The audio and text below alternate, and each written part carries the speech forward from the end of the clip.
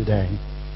Darkness for the prisoners, to proclaim the year of the Lord's favour and the day of vengeance of our God, to comfort all who mourn and provide for those who grieve in Zion, to bestow on them a crown of beauty instead of ashes, the oil of gladness instead of mourning, and a garment of praise instead of a spirit of despair. They will be called oaks of righteousness, a planting of the Lord for the display of his splendour. They will rebuild the ancient ruins and restore the places long devastated. They will renew the ruined cities that have been devastated for generations. In verse 8, for I, the Lord, love justice. I hate robbery and iniquity. In my faithfulness I will reward them and make an everlasting covenant with them. Their descendants will be known among the nations, and their offspring among the peoples. All who see them will acknowledge that they are a people the Lord has blessed. I delight greatly in the Lord. My soul rejoices in my God, for he has clothed me with garments of salvation and arrayed me in a robe of righteousness, as a bridegroom adorns his head like a priest, and as a bride adorns herself with her jewels. For as the soil makes the young plant come up, and the garden causes seeds to grow, so the sovereign Lord will make righteousness and praise spring up before all nations. This is the word of the Lord. Good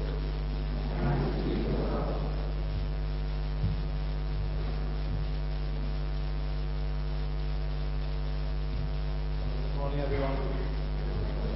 Part of, I think, the role of the centre of the diocese is to encourage the prayer life of the clergy and ordained. And so by arriving late, I'm sure they were praying very hard this morning. Anyway, I arrived just in time for the confession, so I was able to say sorry for getting all my timing wrong this morning to the Lord. I realised as I was literally driving on, I thought, something doesn't feel right. So I actually stopped and checked all my details to find out, to my horror, that I thought the service started at 9:30, and that was my timing, and it started, of course, at 9. So my apologies for being late, but it always has that good knock-on effect on prayer life. So let's pray now and ask God to speak through his word. Heavenly Father, speak to us now by the power of your Spirit, that in our lives and our life together as your church, we may be more like Jesus. Amen. So our theme this morning is this magnificent passage from Isaiah chapter 61, with that lovely picture there, and the call to mission, rebuilding the ancient ruins. And the word that I'm looking at behind all this is that word transformation, because I believe that passage is all about being transformed and becoming transformers. Now, my mother-in-law is getting quite elderly now, and so every few weeks she comes and stays with us for a few days. And just about all she does is watch television. So when she's with us, we are subjected to these most horrendous television programmes. And they seem to go in phases. And at the moment it's all antiques. But she's gone through a phase of it all being cookery. Although she hardly eats anything. I don't know why she does the cookery programmes. But of course then there's all the makeover programmes, isn't there? And it seems as if as a society we can be obsessed with this idea of makeover. So what was it, DIY SOS? Where they'll come in and totally transform. And this poor couple who supposedly know nothing about this come in to their totally revamped home and look round with horror on their faces and say, "Oh yes, that's very nice." And I suppose it's good television and quite cheap to produce. But of course then there's the personal makeovers that people have. It used to be Trini and Susanna, didn't it? Now it's Gok. And people go to great lengths, don't they, to try and change who they are and what they look like. Even to the extent of nip and tuck surgery. Now, I know you'll be surprised to know, but I have not had that done. I know that's hard to believe, but it is the truth. It's amazing, isn't it? But I believe it shows something about humanity. And particularly the way our society is driven by the media to make us dissatisfied with what we are and who we are. And there's a wrong side to that, because it drives people into consumerism. I think it leads to all sorts of problems, particularly for our young people. But there's also a truth within it, isn't there? Because somehow within all that, the advertisers and all the others have latched into part of our human condition, which the Bible calls sin. The fact that we aren't actually all we should be. The phrase that often comes in the translations is falling short of the glory of God. And there's that sense in every one of us that through the circumstances of our life we've been messed up, and God comes to heal us and to transform us.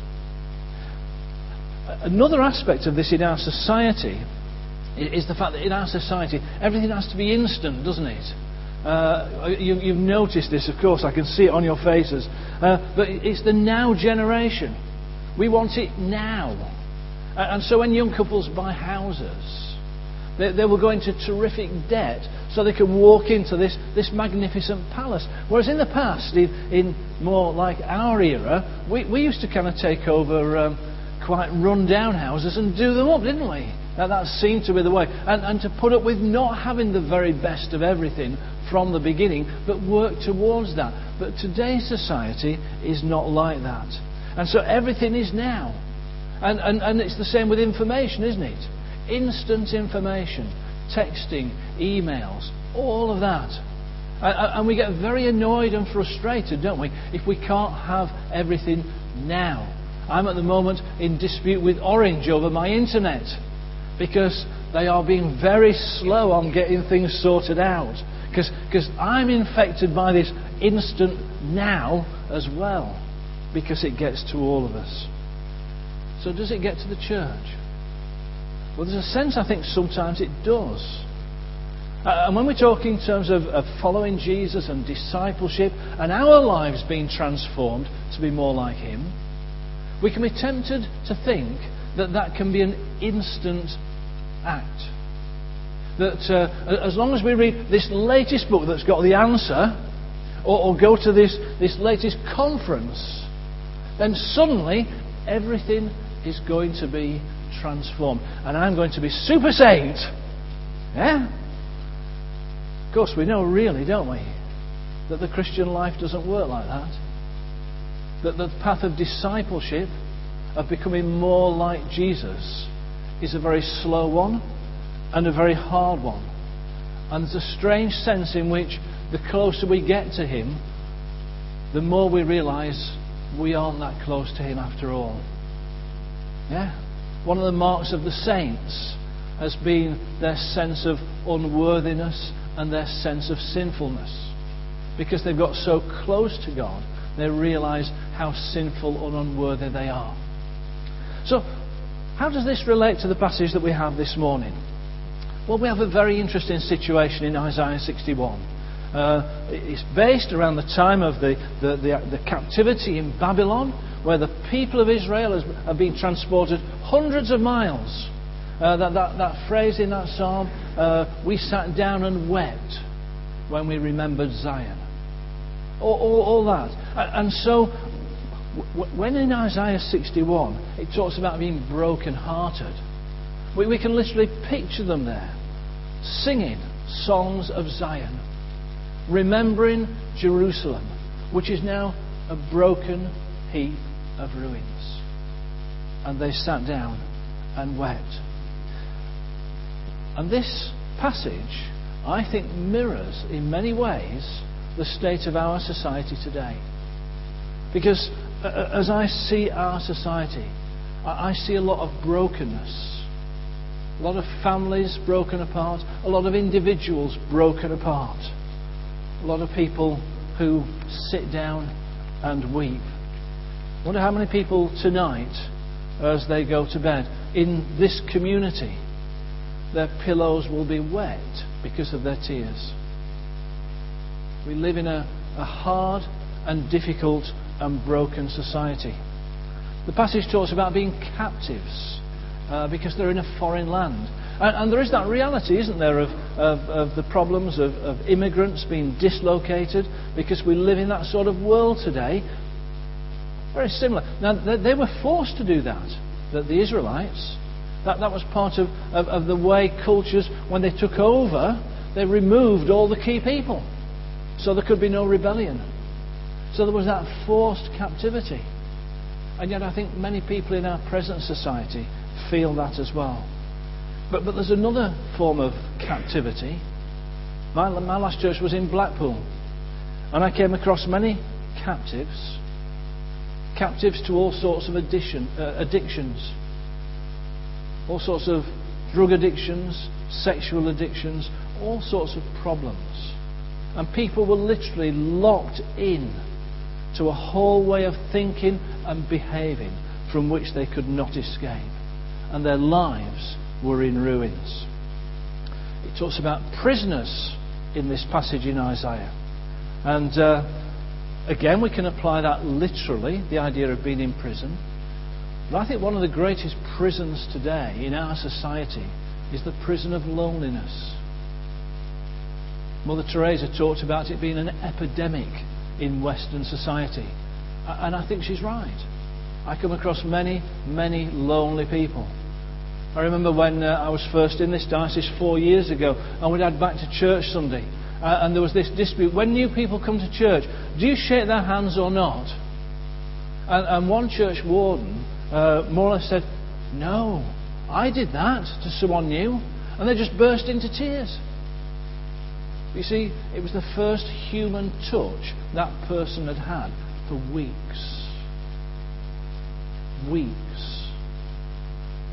When the church warden shook her hand. We live in a very strange society where there are acute levels of loneliness.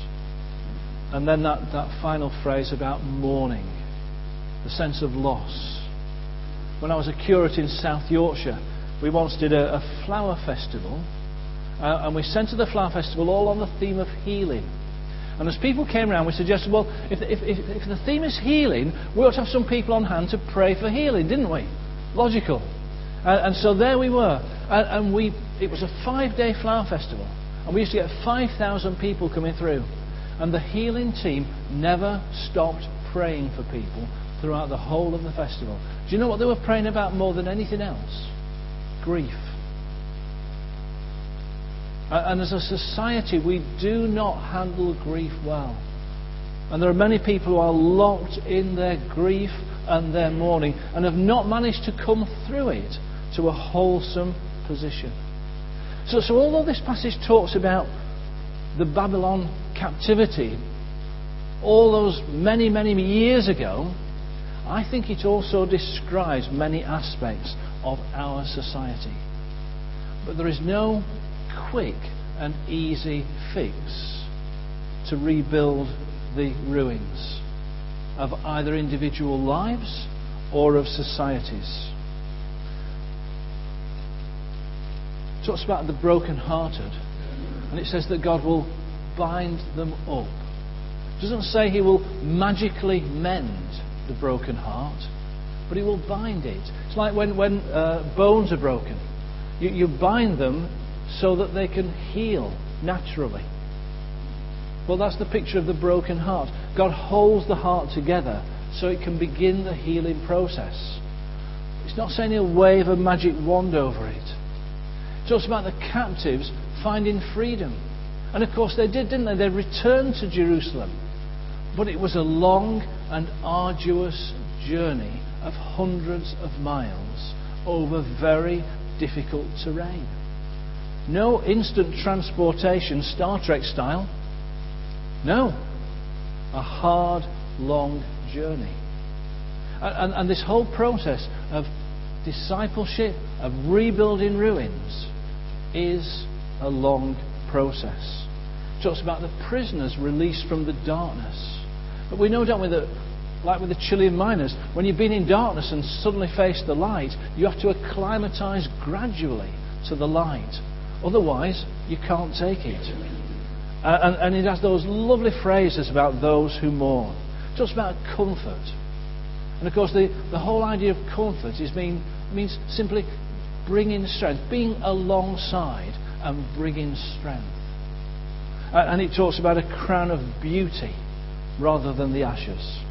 The oil of gladness instead of mourning. A garment of praise instead of despair. And becoming oaks of righteousness. A symbol of great strength. And then of course it talks about those ruins being rebuilt. The devastated places restored. Ruined cities renewed. Of course those processes take time, don't they? I live in Walsall. And even when they do roadworks, my goodness, the time it takes. So rebuilding on those levels is a lengthy process. But do you know what is interesting? Who does the rebuilding? It says they will rebuild the ancient ruins. Who's they? Well, the they is the people whom God has restored. The broken-hearted, the captives, the prisoners and the mourners. They will rebuild the ancient ruins. And God calls us into partnership with Him to be transformers. Not because we're great, but because the Spirit of the Sovereign Lord is upon us. And of course, that is the passage that Jesus chose for His manifesto. When He chose that in Nazareth to read it in the synagogue, and as He closed the scrolls, He said, "Today this scripture is fulfilled in your hearing." Of course, at that point they wanted to stone Him because of what He was claiming. But what He was saying, because the Spirit of the Sovereign God is upon me, I am the fulfillment of these promises. And of course, that same Spirit of God is here for us. And we continue the work of Jesus. We, the ones who ourselves in our own lives are broken and captives and prisoners and mourners, whom God restores, we become the ones who rebuild the ancient ruins, who become restorers of others and restorers of society. Now, just a word about this word transformation. I had a bit of holiday this last weekend, and I went to see Bob Jackson, the retired Archdeacon of Walsall. I'm sure some of you will have come across Bob Jackson on different occasions. And he, like many clergymen, likes trains. And so when I went to see him, I said, "Bob, I must see your train set." I always say that to upset him, because of course it's a model railway. It's not a train set. And it always gets him every time. So if ever you want to upset one of these kind of train fanatics, just talk about a train set rather than a model railway. Gets them going always. Anyway, up we went to the attic, and there's this magnificent layout of this model railway. And what's it powered by? Electricity that has been through a transformer. This is the interesting thing about the word, isn't it? Because what it's done is it's taken 240 volts, which is quite dangerous, and transformed it into 12 volts. So it's nice and safe. Now, I think the danger in terms of the church and the Spirit of God is if we're not careful, we can take the power of God, which actually can be quite dangerous, and transform it down to something nice and safe that we can cope with. Is that church? Well, it can be if we're not careful. And I think we need to be very sure that we don't do that toning down of the truth. We don't make God tame and manageable. See, I think that people in today's society are searching for a real spirituality, true spiritual life. And sometimes what the church offers throughout the country is this anemic version of the truth. So, I can say this because I know this is where you are and aiming. But our worship needs to be real, doesn't it? Worship in which we allow and encourage the presence of the Spirit of God. Worship in which we experience the living God and He touches our lives. And that's transforming. Our teaching needs to be based on the truth of the Scriptures, not just nice platitudes. I can remember hearing a sermon on litter picking. Yes, God didn't get mentioned, I think, once in that sermon. Shocking, isn't it? Our teaching needs to be based on the truth of the Word of God, because it's the truth that sets us free, not pandering to the whims of present society. And then our discipleship needs to be challenging. I know you're talking about 24/7 discipleship, aren't you? Well done. I think this is what the churches need to be looking at. Our discipleship is not for the religious bit of us that comes to church, and if we're keeny in our fellowship group. Our discipleship, our following of Christ, is for every single part of our lives. And if our Christianity, if our following of Jesus is on those lines, then we become the ones who ourselves are restored and transformed and become agents of transformation in the society in which we live. So, as we come to the final bit, 2 or 3 things just to finish with. Firstly, God's transforming Spirit is for everyone. That's, I believe, one of the key things that Jesus taught and did. The religious people in Jesus' day, the equivalents of the dog collar, had it all nice and neatly sewn up. You had to be good and religious and do all the right things to earn God's favour. And Jesus said, rubbish. God loves everyone the same. And of course He showed it, didn't He? But by mixing with all the wrong, in the religious point of view, type of people. But in God's perspective, all the right type of people. And He shared the love of God with absolutely everyone. That was the great scandal. That was one of the reasons why the religious leaders got so upset with Him. And again, our churches need to be places where God's love is open for everyone.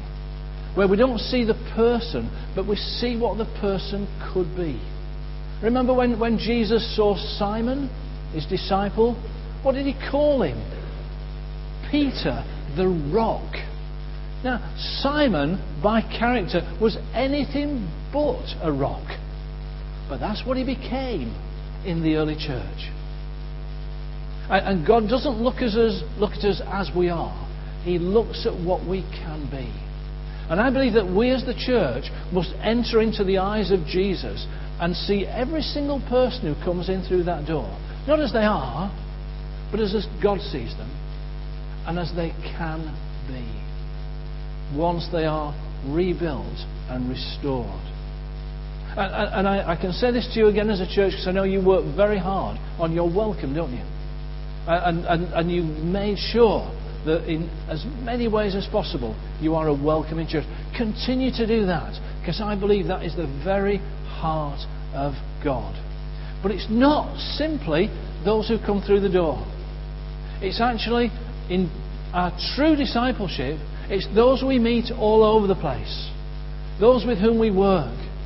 Those who we shop with. Those who we're in community with, in leisure with. Those who live near us. Those too are the people who God loves. And He looks at them, not as they are, but as they can be. And our Christianity, if we are to genuinely be those who rebuild the ancient ruins, we've got to have an impact upon our communities, not simply by inviting people in, as important as that is, but actually by connecting them with the love of God wherever they and we may be. You see, God can change communities. God can change workplaces. Jesus called it being salt and light in society. And it's not about being a great evangelist and preaching at everyone and pinning them against the wall and telling them they're a sinner. That tends to be a little bit negative, by the way. It's by living the life of Christ 24/7, wherever we are. And there's that lovely phrase in 1 Peter 3, always be prepared to give an answer to anyone who asks you for the reason for the hope that you have. And if we live our lives as those who have been restored and are being restored, that will show, and people will say, what is it about that person? And you're sat there thinking, well, yeah, but they'll not think that about me.